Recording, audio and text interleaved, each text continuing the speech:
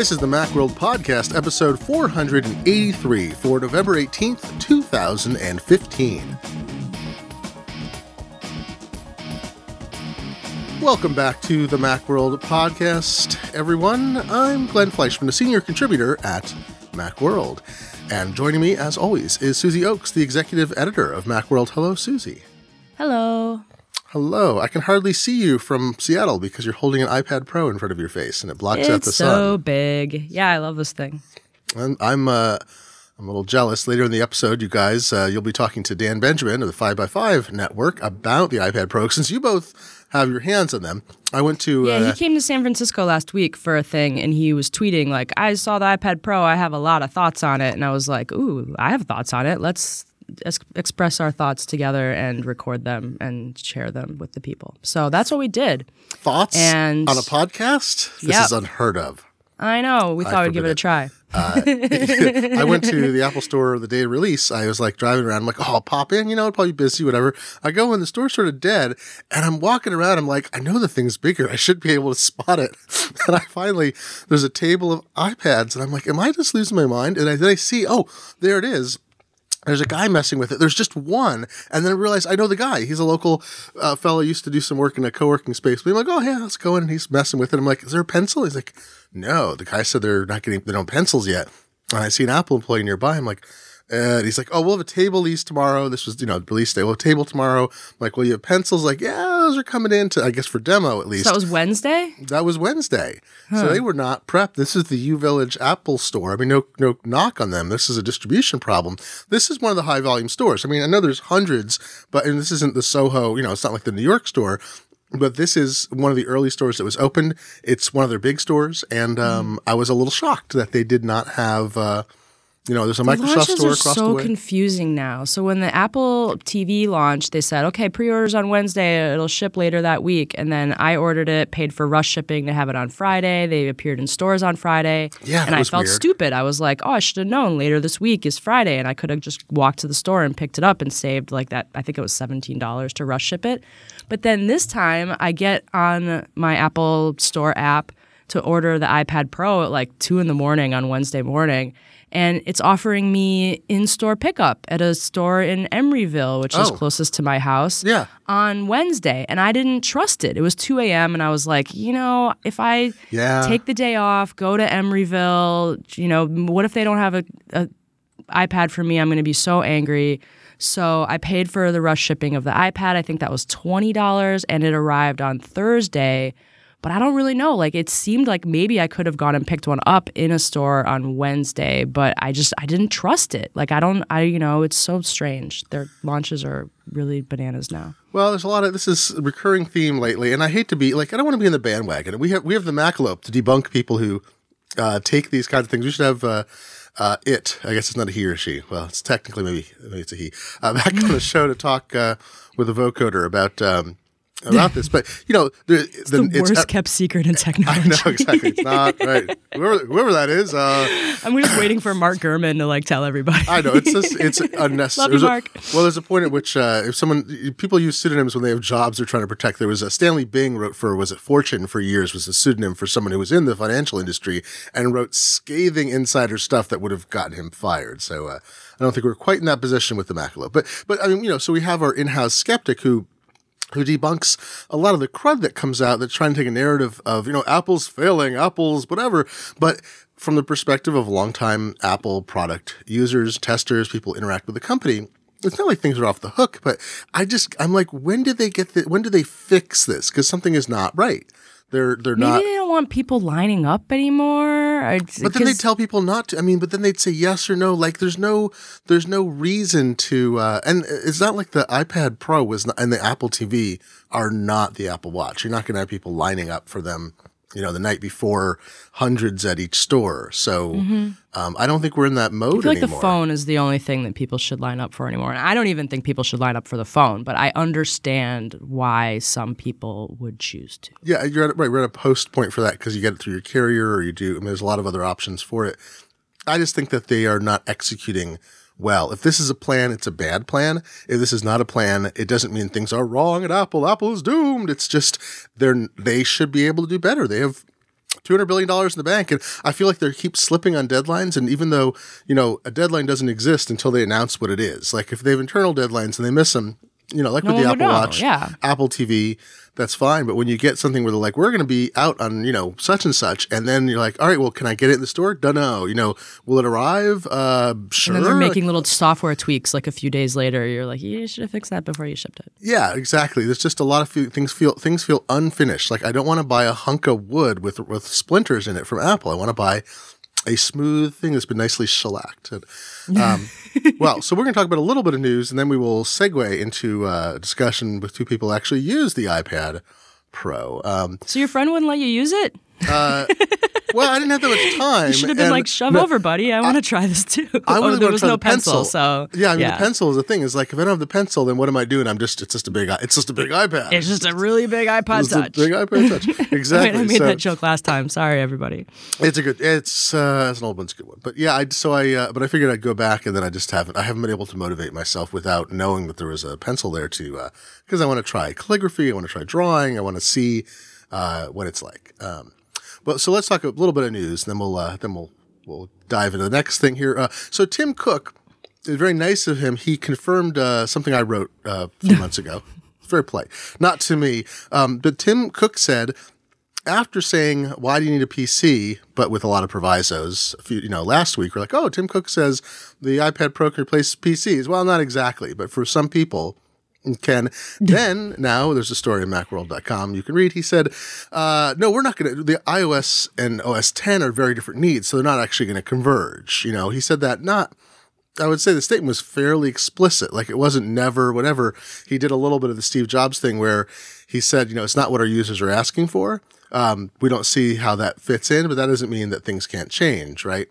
But that was the thesis. I wrote a thing about, the iPad Pro being a pilot fish for an ARM-based OS X laptop, and I think we're seeing a lot more buzz about that. I had no inside knowledge, but it's logical. Apple wants to control everything in its process, and so if it can make its CPU for its devices, that's amazing. That lets them control the future of its laptop. So I think we have ever more indications that we're going to see an OS X ported to ARM-based architecture. And I know there's a lot of technical issues involved in that, but Apple has gone through a lot of stuff like that in the past. So it doesn't mean iOS on a laptop. It means OS X on ARM. I think it sounds like it's much more near-term likely than I would have thought. How would that compare to when they switched from PowerPC processors to Intel processors back in 2006? Well, I'm trying to remember because the 68,000 switch to PowerPC was more profound because you went from CISC to RISC, right? It was complex instruction set to reduced, which was a big philosophical thing. And as I recall, it involved a lot more. It was a different architecture. It was a whole different approach to writing software. So, and that was before Apple had. That was before Xcode. I'm trying to remember when Xcode shipped. So my understanding, the reason that life has gotten better for developers in some ways is they're not relying on third-party development tools. You're relying on Apple's tools. So if something goes wacky with Xcode, you're all stuck with dealing with the limitations of that for building software. But I think the fact that you can use one development environment and target many different outcomes, even though that's, again, that's not a simple matter, but it's all in one environment. I think that they would be able to, unless I'm dramatically mistaken, they would be able to provide an environment that's like Rosetta-like, which was the emulation layer for PowerPC inside of Intel. And Rosetta worked really well in my recollection. I don't think there was almost anything. I had to get a few compatibility fixes for software to allow it to run. I think it ran slower, but processors were so much slower then. And they can run emulation now at you can basically run, if they had to run an Intel layer of emulation, it's practically like at the chip level. That's what the whole hypervisor thing is. It's why they can, it's not boot camp, but you can run, Windows inside an emulation in OS X. It's a different thing than it used to be because it runs in kind of a lower, like closer to the metal of the chip. So you get much faster performance. So if they have to do a Rosetta layer, that seems doable. So I don't know. Maybe programmers will say, you're an idiot. ARM is such a different architecture. We can't just do that. But on the other hand, iOS and OS X iOS is running on ARM. OS X is running on Intel. Maybe it's not as big a deal in terms of, the transition. Right. We'll see. It's complicated. But anyway, I think the whole idea is that I think Apple wants to control everything that it can. You know, if it could be mining aluminum, it probably would, but it's not worthwhile to go down to that level. The Apple Aluminium plant. Their own special metal. But speaking of the other Apple, we were talking about Apple missteps earlier, the Mac App Store certificate expiration. Did that bite you? Did you have anything not launch? Yes. I got the error, and I think I'd even heard about people are getting these weird errors, and I got the error saying, like, Fantastical is damaged and you have to delete it. And I was like, oh my word. And I deleted Fantastical like an idiot. And then I went to download a new copy in the Mac App Store like I was instructed to, and whoops, they're not even selling Fantastical anymore. It's only Fantastical 2. Oh, no. Which I had already tried, and it wouldn't let me log into my iCloud. I was having a lot of problems with it, so that's why it was still on my Mac, but I was using Fantastical 1. So I was able to just, grab it out of the trash again and reinstall it, and it wasn't a big deal, but I felt really stupid that I had, like, fallen for that error message, when really it was just, like, some restarts and it would be okay. But yeah, what an embarrassment. Oh, my goodness. Yeah, I had some back channel from Apple and from some people who work at Apple and then from developers. Did they call you after you'd published that? Well, let's not say they called me. Let's just say I heard a little information. But the thing is, they're sometimes clearly, they call when you write something. It's true. The bottom line is, like, Apple is managing thousands of certificates of all sorts, and this was one of them. And the issue isn't, I was thinking about writing something about this, but it gets way down into the weeds. I wrote one thing about it is embarrassing, and Apple needs to step up because users can't do anything about this. But there was a presentation problem as it presented the wrong error. It said its damage needs to be deleted when in fact something else had gone on. There's an issue that some apps have outdated security codes. So in fact, Apple had issued a new certificate that uses, again, not to get in the weeds, but there's an older, certificates have a signature that proves that the information that's in plain text in them is accurate. And so there's an older algorithm called SHA-1 that's been used for a while and are being moved away from rapidly because it can be broken. You can use brute force to calculate identical cryptographic outcomes with different information. So I can have text A and text B and produce the same signature, and that's called a collision. If I can do that, means essentially I can forge things, right? So SHA-1 is considered highly vulnerable now, even though it hasn't been fully proven. But at a certain level, it's inevitable within the next anywhere from months to a couple years, it'll be possible to show in practice, just not theoretically. So everyone's been moving towards SHA-2, particularly or specifically the SHA-256 version. That's all very technical. You'll start seeing warnings in browsers about this, though, because there's even a setting. If you go into Safari and you have developer enabled, you can say, I think it's deprecate, treat SHA-1 certificates as insecure, which is an extreme step. But if you're worried about a website being subverted and having a different, or being intercepted, there's all this stuff going on, right? I'm going to write more about this because it's continuing to confuse people because we're going to get weird errors. So anyway, Apple had issued an updated Mac App Store certificate that relates specifically to signing apps. They released a SHA-2 one, and the SHA-1 expired. And the problem was not all apps were looking to validate against this newer certificate type. So, in fact, if we lived in an ideal world, this error might not have occurred. But there's an issue about Mac App Store apps have a receipt that has cryptographic information in it.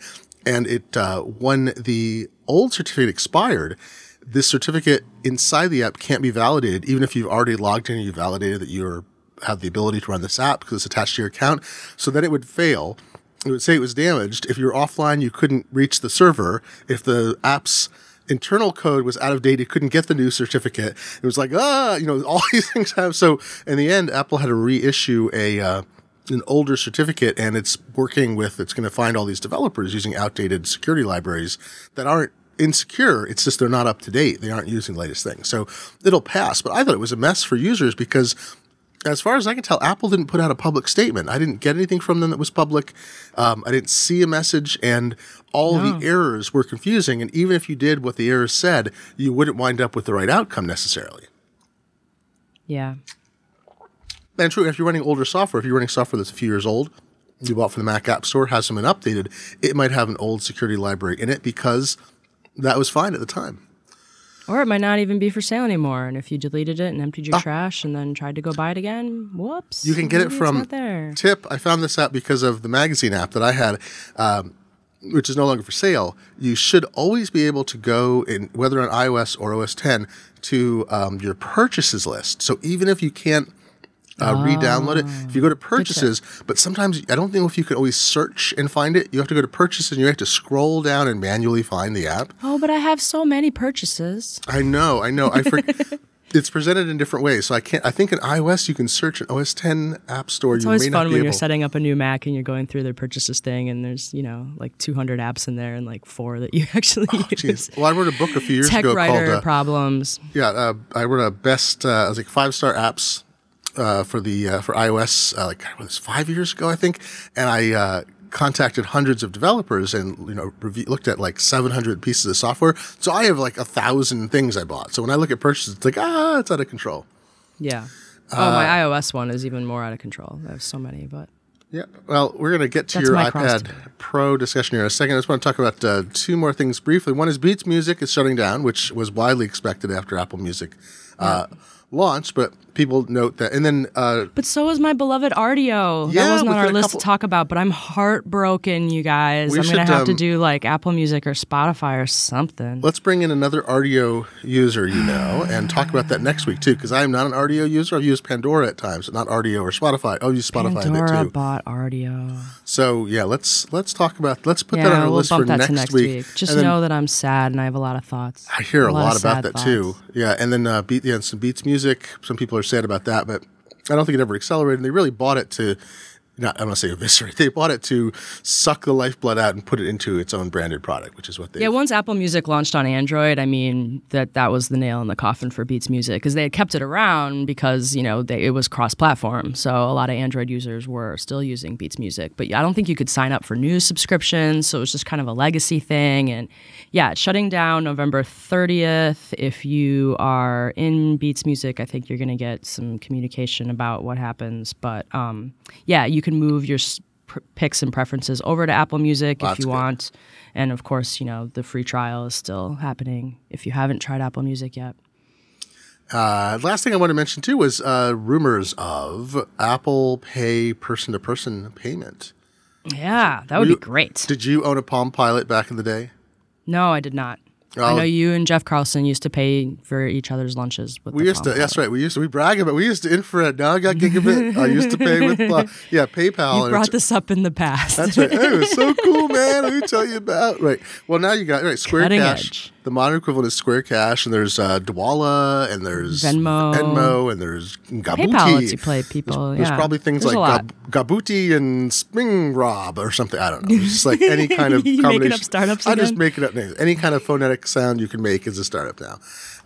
So the Apple check your bank account. I think you just got $40 million in venture funding. Bringa. If I say names that are not pronounceable in English, then I get money. That's how it works. No vowels. That's the secret. So it'd be like the Stefan sketch. The hot new startup is.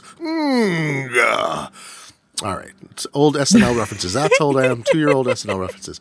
But I'm excited by the potential because Square Cash is actually useful. And I've used it with people. It's relatively simple, but you still have to get people to sign up their debit account with it. It's still a thing they have to do and enroll. Apple Pay, there's 1 billion people in the world, and probably, with Apple devices, probably 100 billion, something like that, maybe 200 billion now, would have the capability for Apple Pay, somewhere in that range. It might be more with all the new devices shipping. And it's a person-to-person payment. It's a huge, it's not industry, but it's something that there's clearly demand for. And we shall see what happens there. Well, so the Wall Street Journal that broke the rumor said that they're talking to banks.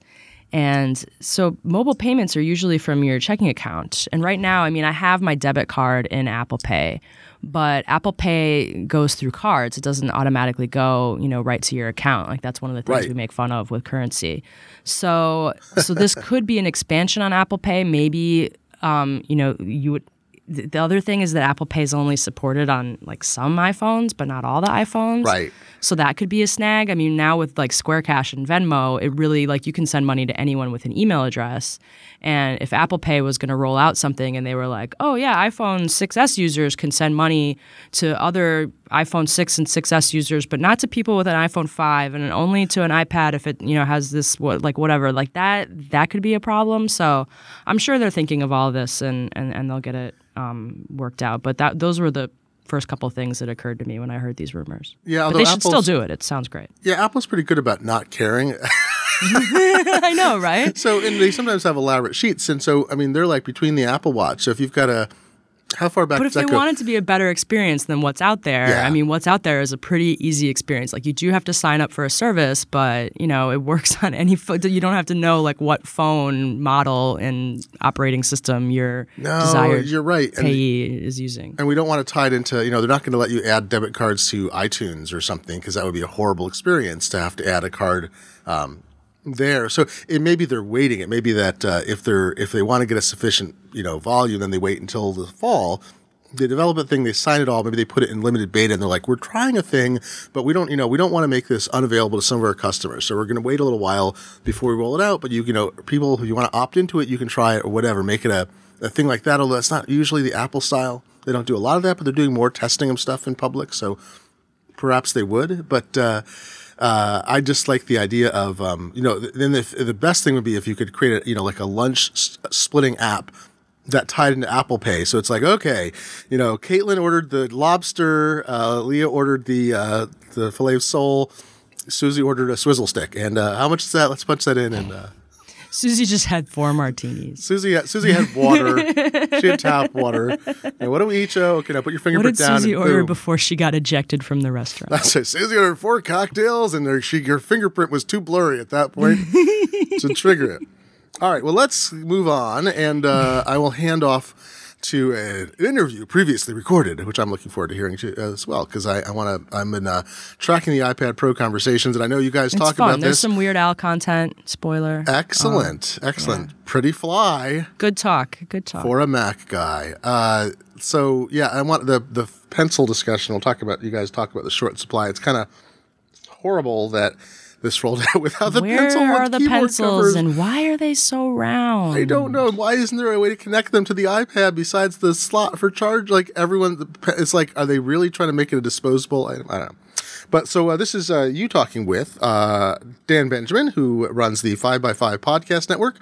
You can hear him on many shows on his network, and he's a longtime technology guy, has some great insight into what makes things tick. He especially has a lot of great insight into the audio side because he's made audio recording over the internet work for podcasting for a lot longer than most of us have, back when the internet was in much worse shape. But we'll switch over now, and here's you and Dan talking about the iPad Pro. With me right now is Dan Benjamin of the Mighty 5x5 Network. Hello, Dan. Hey, thanks for having me. I was just in your city. Yes, you were in San Francisco for, I believe it was Future Stack. Is that what they call it? That's right. There was a New Relic's big sort of, they talk about cloud, they talk about application performance monitoring and all the stuff I used to do when I was in like the software development IT space. And they have a big conference about it, and it was a lot of fun. That's cool. It was over at the Fairmont? Yep. On Hotel Hill, they call it? Yeah. That's a big hill. Really expensive sort of hotel with all kinds of amenities, and a Tonga room has like room. It's like a bar and more. Yeah, it's the best. Well, there's a few good tiki bars in San Francisco. That one isn't the best. It's the most touristy, but it's also very fun. Like there's the touristy things that no one who lives here really wants to do. Right. And then there's the touristy things that everyone here secretly loves to do. And like Alcatraz and the Tonga Room is definitely on that list. So when people come from out of town, and that's like your excuse to bring the noobs to the Tonga Room because it's hilarious and fun. I mean, only San Francisco could have more than one successful tiki bar. There's one kind of out in the avenues, and there's a new one by where I used to live, like a trendy hipster tiki bar, I think, but I haven't been to that one yet. Yeah. But there's the big famous old one out in the avenues, Trader Vic's or something like that. That's also good fun. Yeah. But it was a neat conference. Not really my thing as far as topic. wise. Like I didn't. Was it like riding a bike? You're like, yeah, stack, No, cloud, not really. software. Not exactly. The founder of New Relic and I have been friends for I don't know, more than 8-9 years, I guess. You had a party at their office.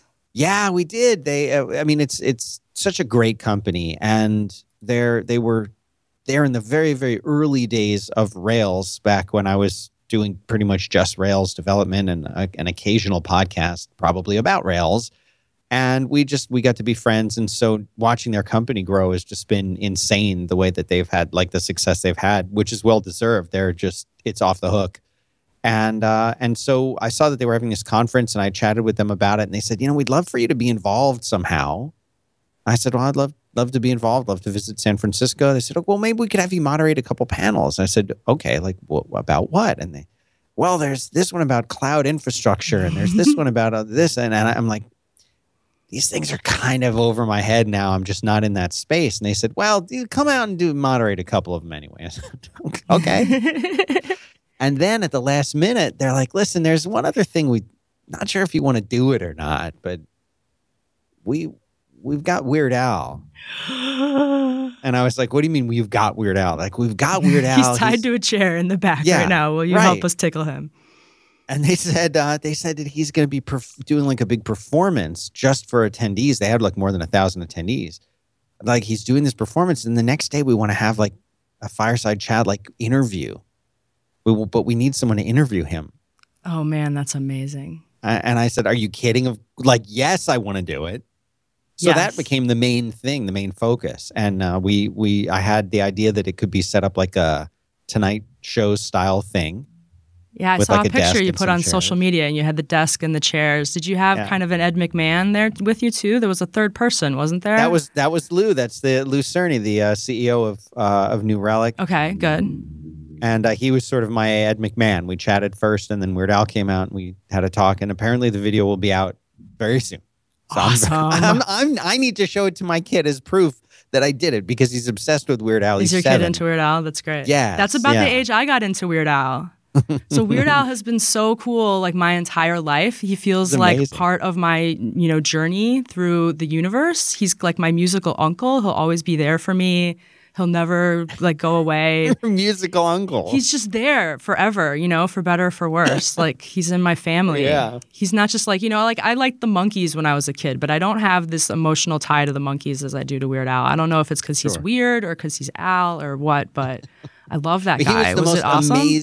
So awesome. It was such a privilege to be able to do it. It was such an honor to be able to talk to him. He was so cool and nice and down to earth and like gracious and amazing. And it was just a blast. Is he just like the happiest man in the world? Yes, he really seemed like it. And what a great, great pleasure to be able to like talk to him in that way. It was awesome. That's really cool.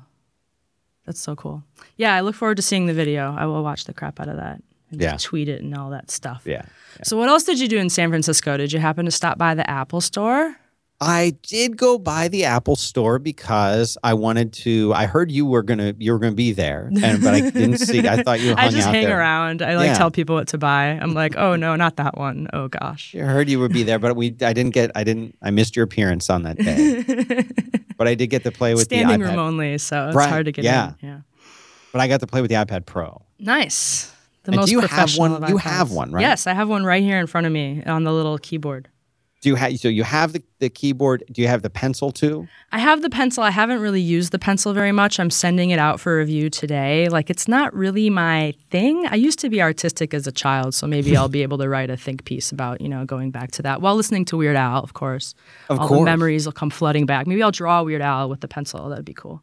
I don't know. While I'm watching your video in picture, we can do that now. It's 2015. Yeah. Okay. Well, here's my question for you, as somebody who's had this for. Did you get it the day it came out? I got it on Thursday, so I've had it for a little less than a week, for like a couple days and then a weekend. Well, my question for you, and I have a lot of questions for you, but I spent a long time in your Apple store. The one on, is it Stockton? Is that the street? Yeah, and there was a big hole in the street outside. They're putting in a new subway. That hole's been there for years. Yeah, it's going to be there for a while. Every year I've been going there, I'm like, oh, if we got a new bridge, though. Yeah. But that hole is ridiculous. Every time and you know what? I have to tell you, it's the classic thing. I guess it was 3 years ago, 2 to 3 years ago, I was there and the hole was there. Mm-hmm. And there were a bunch of construction guys sitting down, eating sandwiches. And I said, yeah, this thing is going to be here forever. And thinking, well, it's San Francisco. Like in a year, it'll be. So I came back the next year. No. Same guys sitting there eating sandwiches. My right hand guy, I'm telling you this, all honesty. The same guys again sitting there eating Your sandwiches. son could this grow time. up and move here and help complete that project. Oh my God. Yeah, so they're actually moving the Apple Store, so soon it won't be a problem. They're going to move it They're going to too. move the Apple Store up by Union Square. They're doing construction cool. on the space that was the Levi's store, and there was actually an accident. One of those double-decker buses like crashed into the scaffolding, and it was really just bad. happened, right? Yeah, on Friday. Right outside of my hotel. Yeah, I think you were probably already on your way out or about to leave. No, we were there. There was a group of us walking back. Oh, okay. And all the roads it was terrible. All the roads were like taped off and there were police outside of it. And of course, this is happening at the same time that the Paris stuff is happening. Mm-hmm. And we were, doing what you do in a city, sort of standing around wondering what's going on, just checking Twitter. And there's a police officer there. And I asked him, I'm like, what's going on? And he's like, don't worry about it. I'm like, oh, comforting. Thank you, sir. I'm like, you know what's going on in Paris, right? Is this something like related? He's like, no, it's a car accident. Don't worry about it. I'm like, okay. So the next morning I read that in the news. Terrible accident. Yeah, it was a pretty gnarly accident. iPad Pro. Yes. So how do you want to do this? I mean, it's your Speaking show. of huge accidents, let's talk about. No, I'm just Ooh. kidding. I like Is that it. your I like review? it. No, I like it. I'm just being. How can you, Susie? How can you not be using the pencil? The pencil's amazing. The pencil's the main reason I want this thing. Well, the pencil isn't like the stylus for pointing or whatever. It's for pressure sensitive drawing and writing kind of stuff, and I just don't do that with a tablet. Really, I'm not I'm not doing any of that. I type letters into boxes. That's like my whole thing. I type letters into boxes, I resize JPEGs, and I put it on the internet for you to enjoy. So don't you feel like you should be annotating everything though? Like just because you have a pencil, I you could. should start I'll turn annotating? into like the John Madden of the Mac community. I'll just be like, I'm just going to keep circling things and scribbling on them. Yeah, that could be my thing. I pray it does not happen. I'm excited to try the pencil. I tried it in the demo area at the launch party. That's what I'm calling them now. So I've gotten my hands on it a little bit. I just haven't gotten our hands on ours because when we bought ours, it didn't ship right away. So I have 2 iPads Pro right now. I have one that Apple sent us with the keyboard and the pencil, and then that one just came in. And then I have one that we bought, but the keyboard and pencil were delayed. So right, I have none. And the day that they came out was the day that I was getting on the plane early in the morning, and I knew as soon as they announced the date, and I had already, I had the flights since for a long time. mm-hmm. So I knew I wasn't going to be able to get one, and I knew that, I could try to I was debating should I get one and then have it shipped to the store in San Francisco, in other words, buy Probably it in-store to have pickup or something. Yeah, right. But of course, because it's San Francisco, there were none that could be there. And I'm like, do I want to have it shipped to my hotel? No, because I don't trust the hotel. No offense against the hotel, but I don't trust the hotel to get it to me. If it was a pair of socks, I was on vacation maybe. when the iPhone 6S came out, so I know your pain. So frustrating. Yeah. So I knew, and of course, once I was there. Then I didn't want to have it shipped to my house because what if I don't know. I like to try these things out before I just buy stuff. Fair enough. You don't have weird? to have it day one. That's okay. Yeah, but I'd love to talk I know, about we're it nerds. more. We like to have everything right away. Oh, and and you have to talk about it for your job, but I do. But you got to play with it in the Apple Store, and they didn't have them for sale, or you just didn't want to buy it. You couldn't buy them there. They were gone. Okay. They were all sold out. Unless I wanted the 32 gig space gray one with no cellular, which is what's the point? That's the one I have right here, but that's because we just bought it to test it. No, if I'm getting it, I would get the full get the maxed big out, one. everything, gold, all that stuff. Me too. But I don't know. There's this wonderful video that I don't know if you've seen, and I would love to hear your thoughts if you have seen it.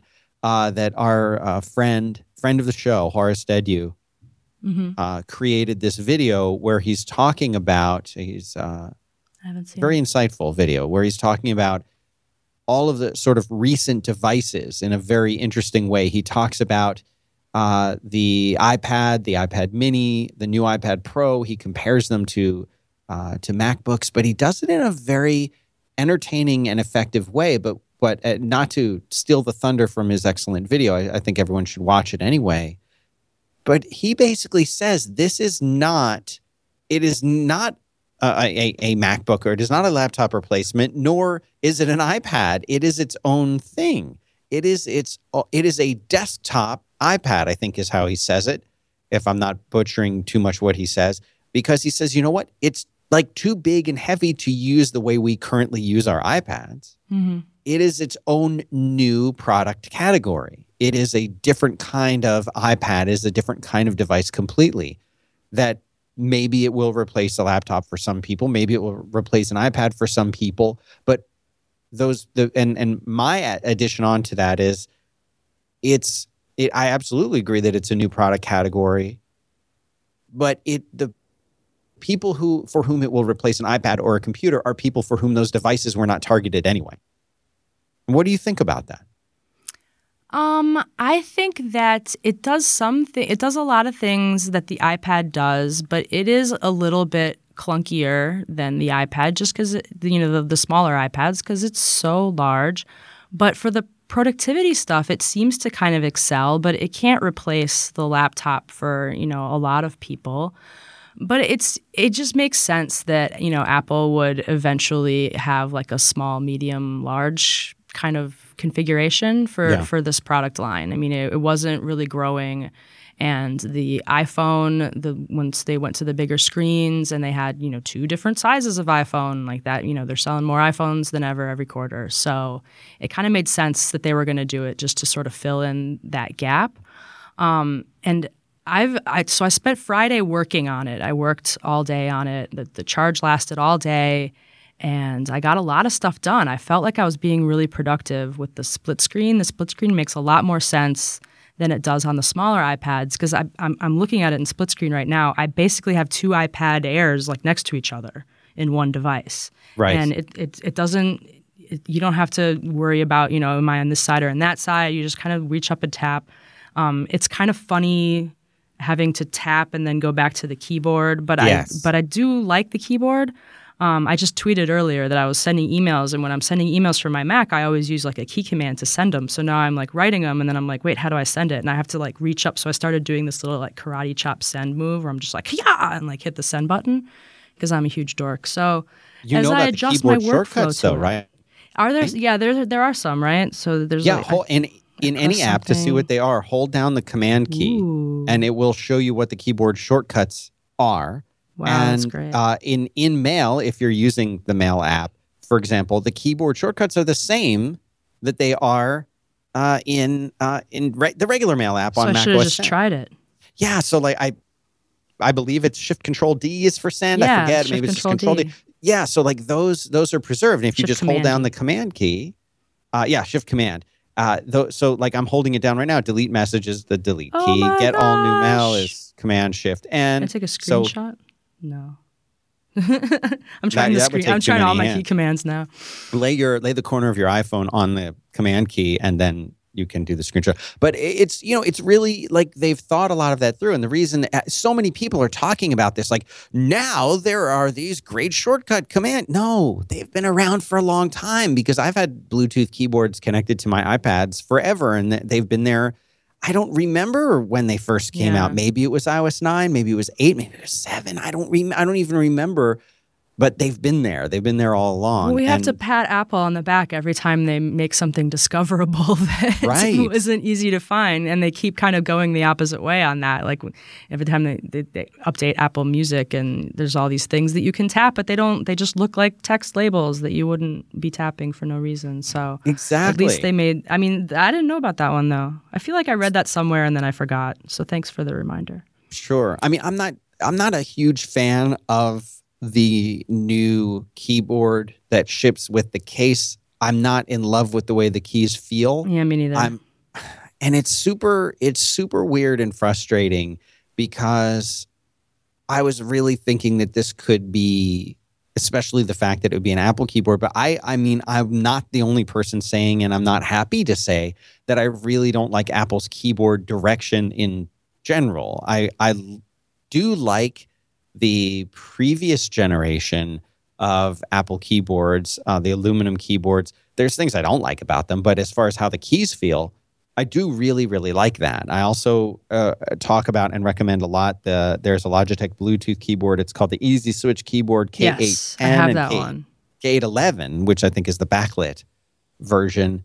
Fantastic keyboard that I use with my iPad all of the time. I have my iPad here with me, and I have the keyboard sitting on the desk here in the studio room. Always, always, always use that, and I love it. But you know that. I don't know, Susie, if I'm the right person to ask, because I don't love the idea of having a keyboard with me attached to the case of my iPad all the time. Well, yeah, and if you're going to do more than, maybe a half an hour work at a time, it's hard for me to do it on the software keyboard, even with the iPad. So I have 12 South makes this stand for the MacBook called the Park Slope, and it works kind of well for the iPad Pro too, because the footprint of the iPad Pro and the 13-inch MacBook Air are almost the same. They're not quite the same, but they're similar enough. Is that the one that looks like the little easel? It's like it's slanted towards you, but so the old laptop stands used to keep the whole laptop several inches off the desk, and then you had to have a keyboard on the desk. This one just tilts the back up towards you at a nice slant, so you're still using the laptop keyboard, but the screen's propped up a little and the keyboard's tilted towards you in a pleasant way. But it's working well for the iPad Pro too, to keep it in that nice draftsman angle for drawing. Right. And that was working really well for me for typing on the software keyboard, because I used it for on Thursday I used it at home with no Bluetooth keyboard at all. Friday I used it at work with the Magic Keyboard because that's what I had around. And then this weekend I had the Smart Keyboard, but I was mostly using it for iPad things this weekend. So I was using it a lot untethered for my leisure activities. Right. And how is it for that? Because obviously I didn't have much of an opportunity to do that in the Apple Store. I was more like, let me try the pencil, which I want to talk a lot more about. Let me try the keyboard. Let me just see how fast it is at doing the things that it does. But of course, that's very different. I can emulate a work kind of a situation of like, I'm going to be typing some things now, and I'm going to be doing things that I might do while at a standing desk, because that's very much like your experience at the Apple Store. But as far as like lounging and like watching a movie or something like that, they don't want you to do that as far as I've experienced in the Apple Store. That'd be cool. You're like, I'm just going to take it over there and watch some Game of Thrones. Yeah. I'm going to prop it up on my chest. Is that cool? You should be able to do that, because, I mean, that's a lot of what I use my iPad for now. I've never been like, I'm going to get serious work done on my iPad. I like reading email on it, but I'm not even like replying to the email. I'm mostly just triaging it around. Right. So I feel like I've done something, but I haven't. Anyway, so yeah, I use it a lot as a second TV in the bedroom, and I use it for a lot of reading, and I do like meal planning, recipe kind of stuff on it. I'll check like the household budget against like what we spent that week, and that's the kind of stuff I do on the weekend on both my laptop and my iPad. So I did all those things on the iPad Pro this weekend. And the split screen was really nice for doing, the household accounting kind of stuff. I had Excel open, I had my bank website, and I got all that done. That was really nice. I wasn't distracted by other things on my computer. But then using it as a TV, so the screen was really big. It's still letterbox. It's still the same ratio as the other one. Right. So you've got even bigger black bars on the top and the bottom. And I had a couple of stands around that were working, but it was more awkward to prop up. I mean, I basically take the iPad mini in bed with me and like prop it up on a pillow. So this needed a bigger pillow. Right. That's a very tiny problem. But the speakers are amazing. So I was carrying it around the house, listening to podcasts on it, and while I was doing chores. And then I also I was playing movies on it while I was doing some like late night work on my laptop last night for the website. And the speakers are great. It sounds a lot better. You can watch a movie on it and feel like I don't need to put my big headphones on. I don't need a Bluetooth speaker. Like this sounds really good. So that's a huge improvement. Four speakers, right? It's like all around the four corners. Yes, and then it depends on which way you're holding it. They will put, I think, the treble in the top two and the bass in the bottom two. But then if you flip it around, it flips the speakers around. Oh, that's so cool. Yeah, I guess. I don't know enough about speakers to know if it's important to have treble over bass, but that's how they are in all the speakers, so I guess it makes sense.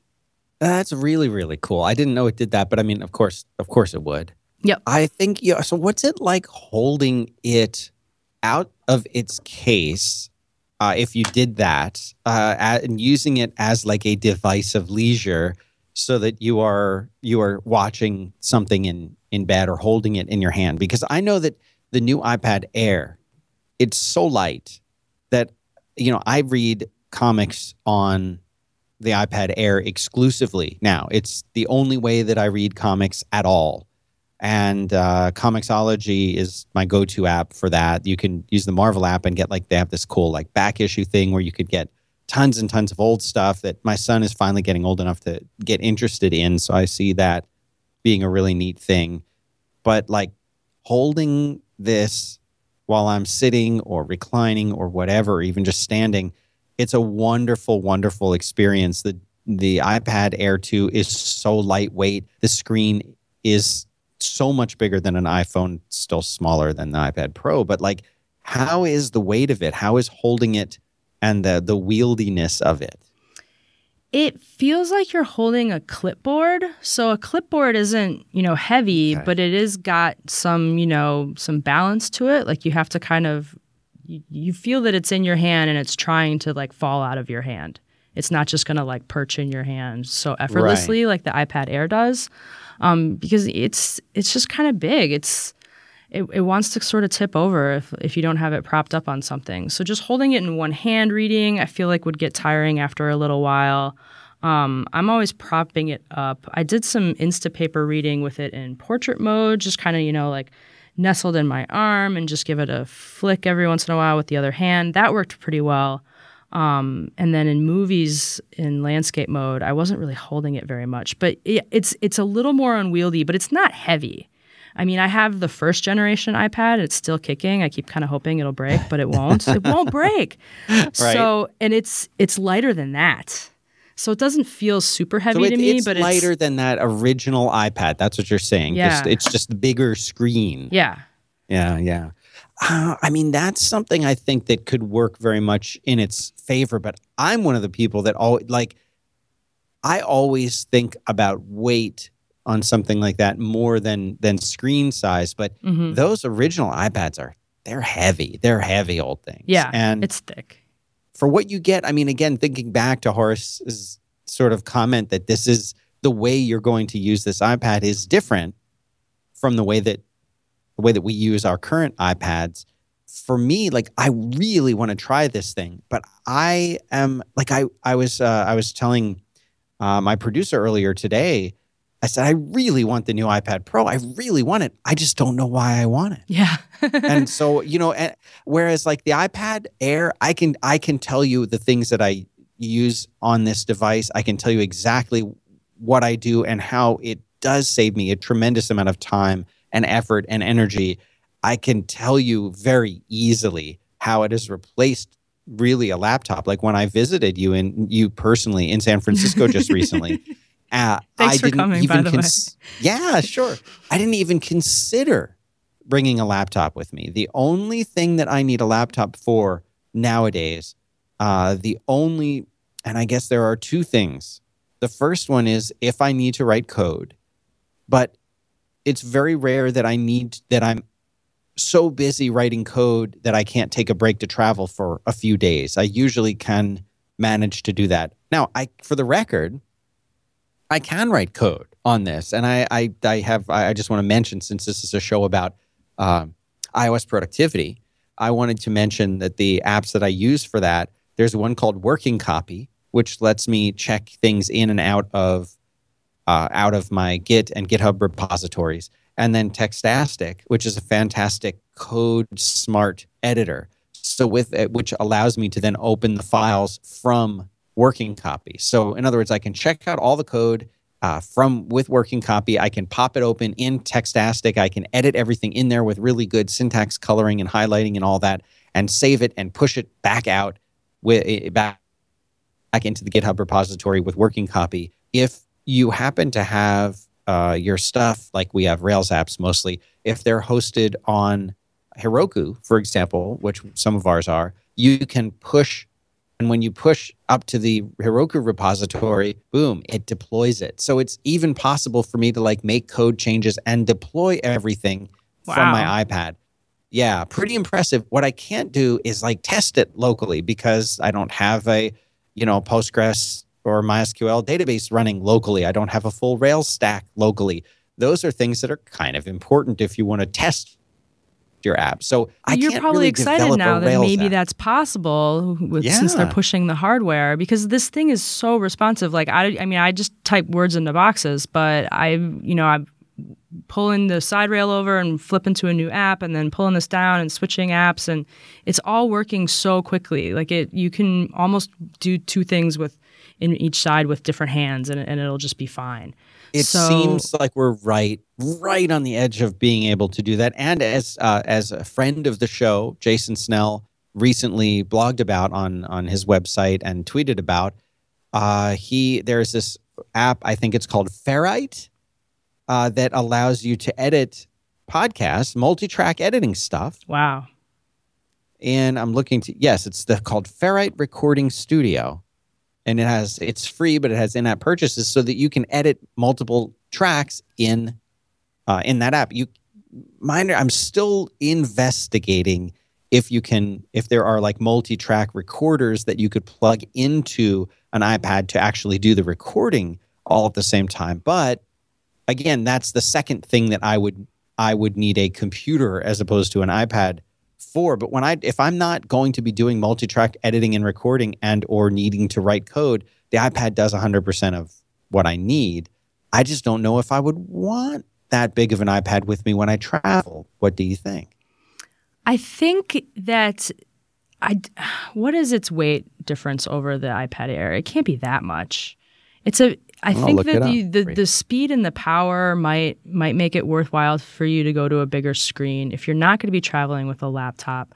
But if you're really just an ultralight, like shave every ounce guy, then maybe you wouldn't want it in your bag. I don't know. I like the Mini myself because I'm very cheap, and the Mini's the cheapest. And then, I would rather save some size than have a really big screen, like you were saying. Right. So I wouldn't buy one for myself just yet, but it is really cool, and I can get like all my work done on this thing, and I really like it. Like I'm gonna be sad to send the one Apple sent back, because they sent the big gold one that you want with the cellular. Maybe just don't give it back to them. They want it back. They're not gonna they don't keep track of it. They got piles of them. Yeah, they do. Of course they do. I'm looking at the weight and things like that right now. Yeah, me too. And you're right. It seems like they are not very different in size and weight. I think you would stop noticing it very quickly, the extra weight. Unless you were like, okay, now I have to have, a keyboard. But you carry a keyboard with your Air when you travel, right? So you would still have that. I sometimes do. I don't always. I didn't this last time. But the one that I've got is this little, I think it's called the Anchor, and I think it's the Ultra Slim is the one that I got. And that thing is almost weightless. And again, it's not attached to the case or anything like that. So when I'm going around with it, it's, I'm not, the keyboard, fundamentally, if I want a keyboard kind of affixed to it, then I feel like maybe the iPad Pro with that keyboard case it would be good, but I don't know. I'm just not in that stage where if I'm going to go to the trouble to I'm bringing a keyboard with me everywhere, pretty much permanently attached by the case to the screen, I'll just take a laptop. I mean, the MacBook, I don't own one of the new MacBooks, but those things are are so lightweight and compact, and like then you get Mac OS 10, and then I can write code and I can edit podcasts and I can do this, that, and the other thing. That if I want the keyboard permanently with it, that's very different from like putting it in your suitcase, which weighs nothing, and in there, and then you take it out and put it on the desk in the hotel room. And if you need to be doing like some writing or emailing in the evening when you're not out and about, then you've got the keyboard right there. Yeah. Yeah. All right. Do you want to take a guess? Do you want to guess? Can I quiz you, Susie, at how much these things weigh? Do you want to take a guess? I actually have it open here, so. Oh. It's about half a pound heavier. Yeah. So what weighs half a pound? Like a can of Coke or something? It's like an extra can of Coke. Right. The iPad Air 2 is 0.96 pounds. The iPad Pro is 1.57 pounds. Yes. And if you get cellular, it goes up by about 10 grams each. 1.59 and 0.98. Look at that. Yeah. That cellular radio is a weight.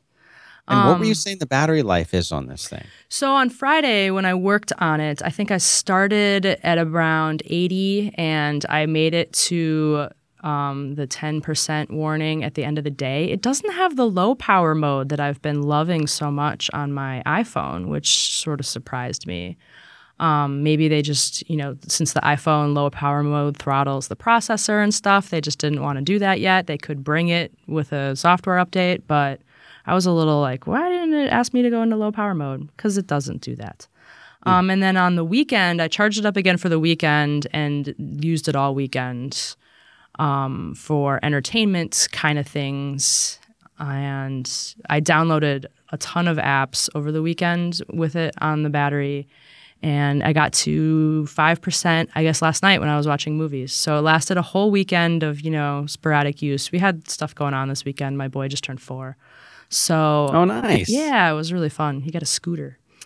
So, yeah, I was really impressed with the battery life. I've been using it a ton, and it's held up like a champ. The same all day that we've enjoyed in the past.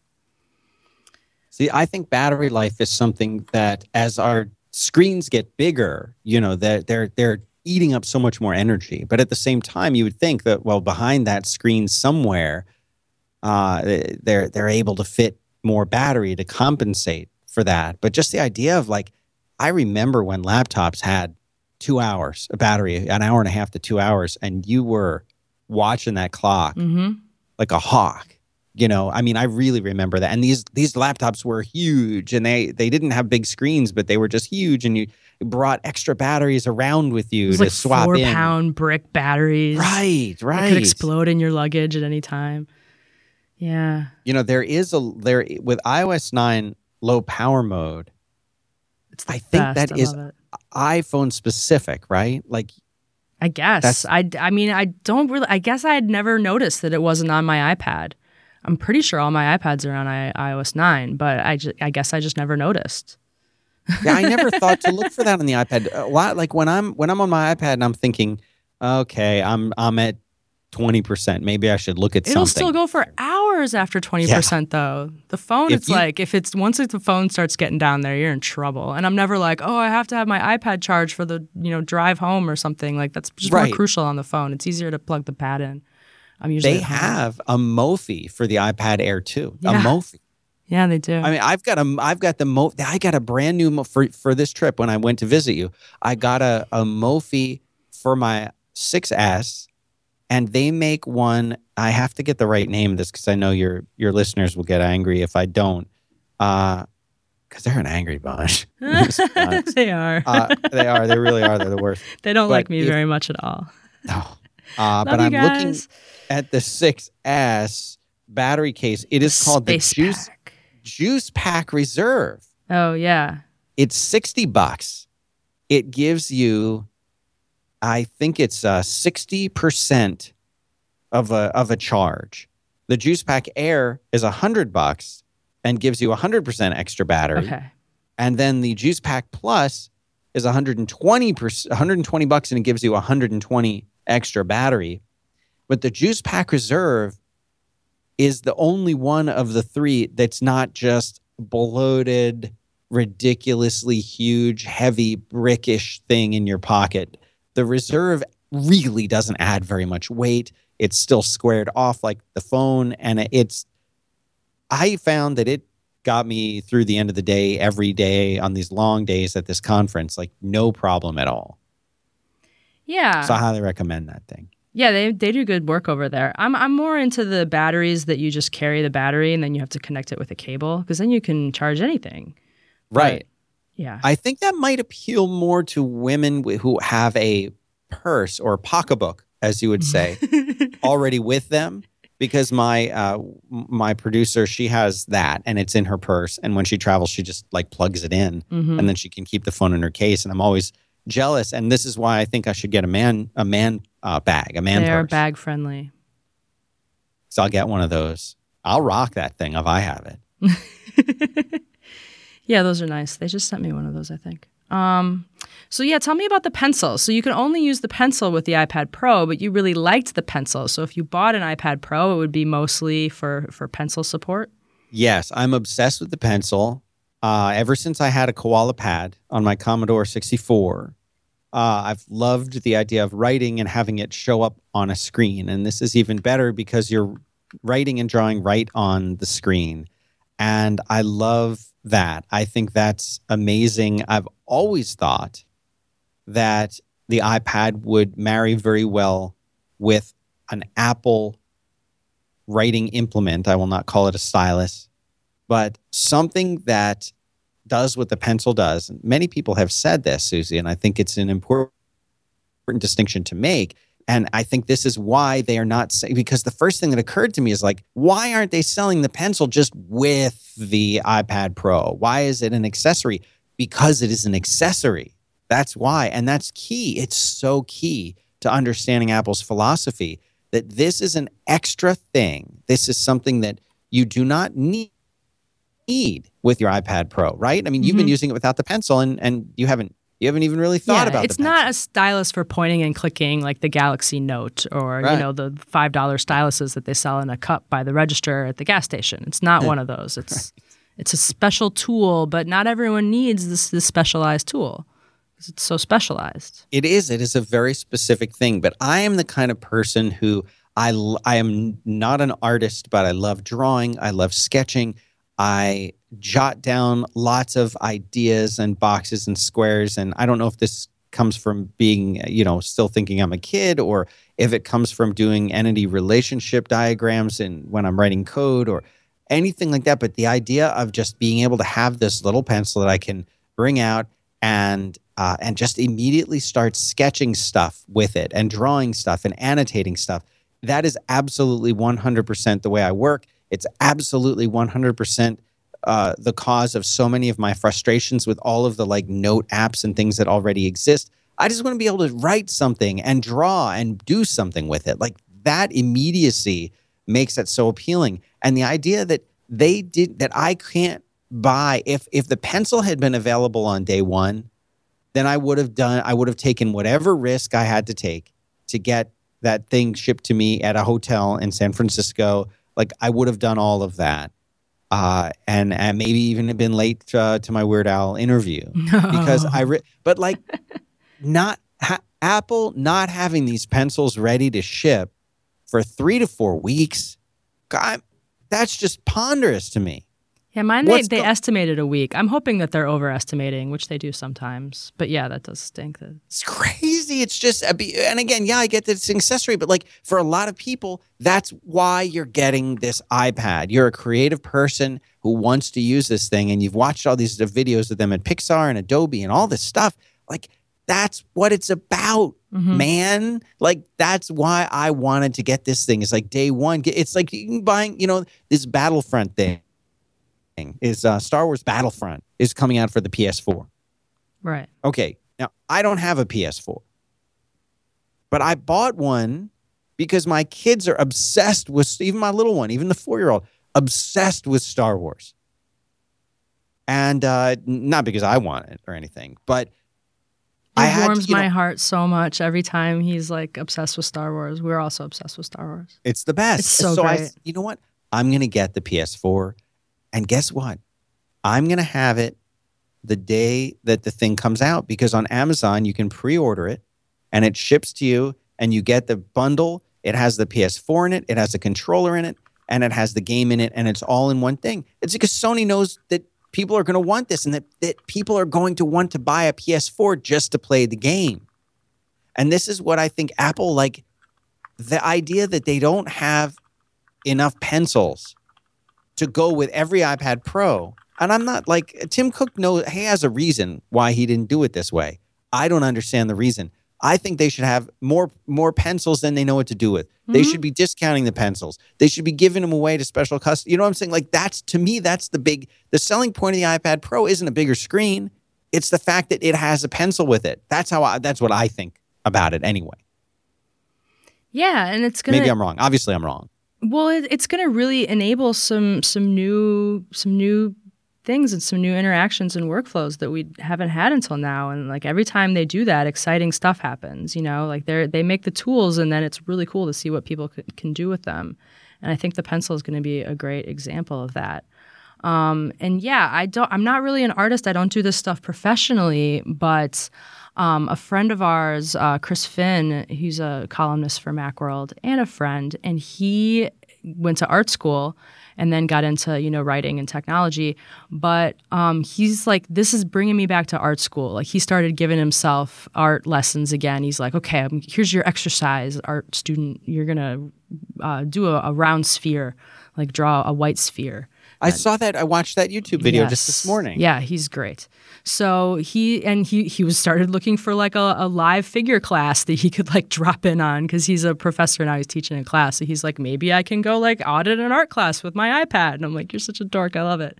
So yeah, maybe I'll get back into drawing again. Maybe you and your son can draw comics together. I mean, how much fun would that be? There's so much to do with it. Like this, I feel like, and give it to my little girl who's 4, who's every 30 seconds, Daddy, I need a new piece of paper. Daddy, I need a new piece of paper. I'm like, you know what? We're going to save an entire tree every week if she was using this thing. And I love it. I love the idea of doing that. And that's a big part of why I really want to have one of these at home and see if I like it and see if it works with what we do in the house. But I have some other problems with the pencil I want to ask you about. Okay, go for it. Now I'm picturing my kids losing it, my kids using it and losing it. So and losing it. It needs to have a little speaker so you can make it chirp when it rolls into the heating vent. Well, that's one thing I hadn't even thought of yet. But Siri remote too. I think of these things. My mom problems. We need that. The question that I have is the first thing that I wanted to do after. So I'm in your store. And I have the pencil and I draw a line. I'm like, you know what? I want to erase that line. Well, I have to go and find the erase tool and tap it and then erase over. How come I can't just turn the pencil around and use the butt end of it like an eraser, like we've done with pencils our entire life? You can't? No. I think the Adobe one, you can do that. There's definitely one smart stylus that they were like, the other end is an eraser. Nope, you can't. You can't do anything like that with this. That's I don't know crazy. why. The Microsoft so stylus, all the sensors are just in the tip, then maybe. Yep, just the tip, and you can't. So the Microsoft one though, you can turn it around and use it as an eraser, like all human beings who've ever used a pencil will want to do. So again, like, why don't they build that kind of functionality into it? It's a pencil. It's great. Everyone talks about the low latency. They talk about how sensitive it is and how you just angle it slightly and the line gets thicker. You press harder and the line gets darker. It does these things so well. You can't turn it around and use it as an eraser? They should have called it a pen. Then you wouldn't expect an eraser. You know what? Excellent. I totally agree. They could have called it like the Apple Quill or something. Yeah, there you go. And you'd be like, ooh, classy. That's right. Yeah. So, it's just, that's weird. The other thing that I've seen some other people griping about is they can't, there's no little clip on it. So it's incredibly easy to lose. The butt end of it where the charger is comes off very easily. But like, I understand why Apple went with the minimalism thing and said, no, we're not putting a little clip because we don't want you to put it in your pocket. But so my question for you is, Apple, you watch Apple like nobody's business. Do you think that they will put an eraser on the butt or a clip on it to put in your pocket? I'm sure a bunch of people are going to make, there's already a few kind of little like quill kind of stands to put it in. And I'm sure people will make some little like snappy on clip thing that'll be all ugly. There'll probably be all kinds of manners of cases and stuff. It is weird that Apple didn't do it. The Surface has a little loop on the keyboard for the pen. I don't think that's something Apple would do, because then when you're using the pen, you got this weird loop sitting there, and then it feels like, if you don't want the pencil, like it feels like something's missing. So the shape is not really surprising because they love round, but it is impractical, and I think they picked something that would look good over things, little concerns like that. Like it's going to roll away. It's going to just, I don't have any way to secure it on the table or in my pocket. When Adobe has a smart stylus called the Adobe Ink, and when they released it, I went to their headquarters and they had a whole spiel about it. And theirs is it's like a 3-cornered thing, so it feels really good in your hand, and then it's got like a twist to it. So it feels mostly round when you're using it. All the parts that hit your hand are nicely rounded, but then it's not actually round when you set it down, so it doesn't roll. And they showed us all the prototypes that they had gone through, and they had gone through hundreds of different shapes and ideas before settling on this one. So I'm sure, Apple was working on this forever, and they do a lot of design, but yeah, just having a round thing that rolls away, like that's even like the cheap pencils that you buy are kind of, hexagoned off, so they don't do that, and they have erasers on the ends. So maybe just calling it a pencil might have been the blunder. Maybe. Right here in front of me, I've got what we call in the business, we call a lead holder. Do you know what a lead holder is? Like a number 2 or? It's a lead holder usually it's used in drafting or architecture or both. Oh, yeah. And I'm sure that other artists elsewhere are using this in millions of different ways that I can't imagine. But Staedtler, I think it's pronounced Staedtler, Staedtler.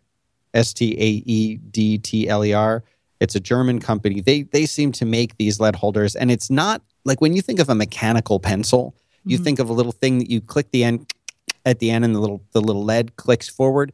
This is maybe that's predecessor and cousin, in that this has a big long lead in it that is the same lead that you would find in the middle of that hex number 2 pencil that you were just talking about. Mm-hmm. But it is a lead that travels inside of this usually plastic or metal pencil that is a permanent pencil that you put the lead in. And what's nice about it is it's incredibly easy to remove these lead from it and switch to a lighter lead or a darker lead, your choice of leads, and sharpen them. There's a little special sharpener that you put it in, and you like spin it around inside the sharpener to get the exact kind of point that you want. These things, I've been using these since I was in 10th, 11th grade. Wow. And I have one right here. It's always on the desk. This is the pencil that I use. And you can even put, a lot of them will have, even in the butt end, they don't have erasers typically, because you would be using a third party eraser for it. But like the erasers we had in school, you use those typically to erase. But in the butt end of it, it has a little sharpener. And but it's a lead holder. It's a pencil. But it's also called a lead holder. Okay. All of these have little clips on them. They all have little clips, because when you set this down on your drawing board, on your easel, whatever it is that you're using, or your draftsman's table, which usually has an angle on it. They're tilted, yeah. Yeah, like this will stay in place even at an angle. Apple should have done this, because the third-party clips that will eventually come out that you're prophesizing will not do a good job. They won't be as good as the ones Apple would have made. And I'm Pencil puzzled. Pro. Oh, God. For the pro, people that have pro pencil needs. Right. And then they need like the cheap 10-pack of pencils for 69 cents that my mom buys. Exactly. Yeah. But anyway, that's my... But you were impressed with the performance. Do you get to try it out in the store? Oh, yeah. It's amazing. Amazing, amazing. I'm buying it for the pencil. If they came out with a pencil for the iPad Air, I would just get that. Everyone would. This thing is amazing. I really, really And you're going to let really your little think it's girl great. use it, huh? I'd never, that thought had not occurred to me, but now that you're mentioning it, my son likes to do those coloring apps, and they're terrible because there's no control. He's not really Nope. learning any fine motor skills. Mostly No. he's just touching the palette, and then he touches a color, he touches an object, and it just paint buckets the whole object that color. And I'm like, wow, that was dumb. So yeah, with the pencil, he could really get into it. Exactly. No, I would absolutely. But then he'll like put it in his juice cup or something. Yeah, no, I know. I'll have to watch him. Darn it. It might be advisable to have two pencils, but I don't know. I really think the Apple's on to something with this dynamic, and it's something I think a lot of us have been waiting for, and I think that I think people are really gonna enjoy using this device. I'm on the fence as far as, see, the funny thing is, for me, a lot of they're billing this as saying, hey, you know what? This is a laptop replacement. This is totally a laptop replacement. I don't know if it is or not, and I don't know if it's an iPad Air replacement for me or not. I think the people like Horace who are saying that this is something for it is a new category. It is a new device. It is going to work differently. It won't replace the iPad because it's not as portable in some ways as the iPad. It's close, but not quite. I don't know. I'm puzzled by it and I'm intrigued by it. And I think those are good things. I mean, if I'm taking my iPad somewhere, I'm taking a bag. So I think if I was going to grab the Mini or the Pro, I would probably grab the Pro at this point because it's big and fast. But yeah, they're both great. All the great iPads. So I'm gonna do the thing that all the reviewers are doing and try to work with it for a week and let you know how that goes, maybe with some kind of updates along the way. And then we're shooting to get the big review out on Monday. And I'm sending the pencil out to someone who has a more artistic background than I do and, does this kind of thing a lot more often.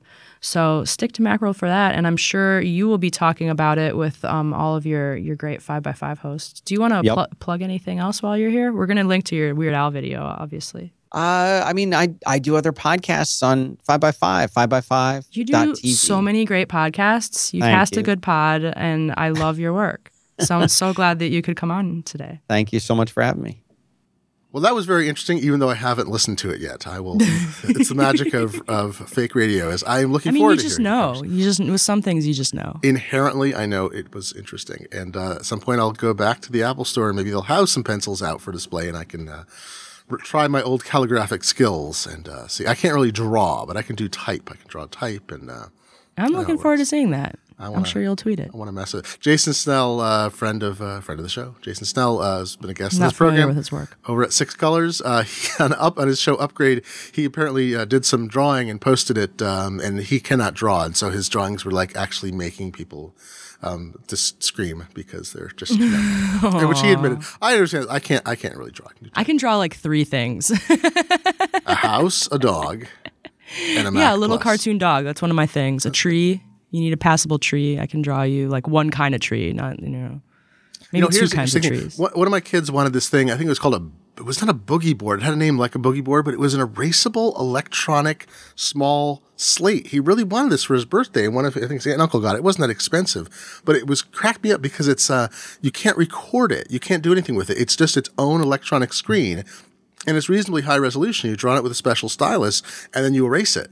And I was like, this is like a high-tech Etch-a-Sketch? Yeah, exactly. Or like a Sandman dollar or something like that. It was just like, I like the non-permanence of it. You can't connect, you can't download. It's something you draw. It's kind of zen, though, yeah. Yeah, but it's highly reusable. It's much more, I've seen this, there's those magnetic things that kids had when they were little. This is like the super high-tech version, but with a stylus, so instead of Etch-a-Sketch. But I've been very interested in the idea of like, how you have things in your head. You have a picture of something that you want to make, whether it's art or words or some kind of expression of yourself. And it could be for business or it could be personal.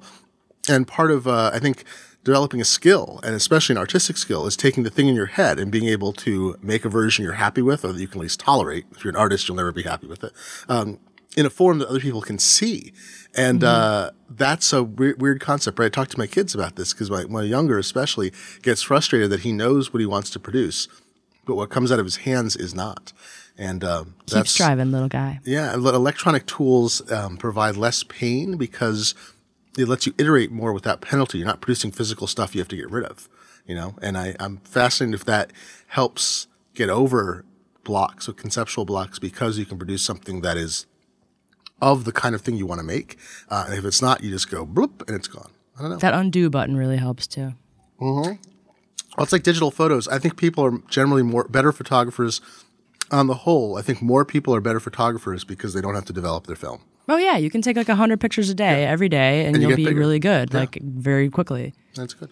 Well, this has been the Art Podcast. As this is, I've forgotten his name already. Bob, what was it? They're just doing on Twitch. Bob Ross. This Bob has been Ross. Bob Ross signing off. Just imagine me with a giant fro.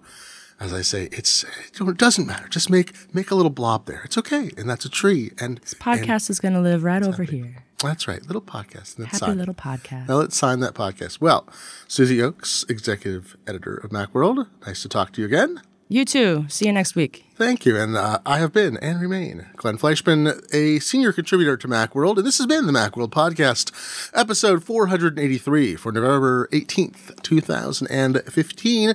We'll be back next week. You can find us at macworld.com. You can send email to podcast at macworld.com. And I've seen people doing this. You can go to this podcast at macworld.com, leave comments, and we will listen to what you say.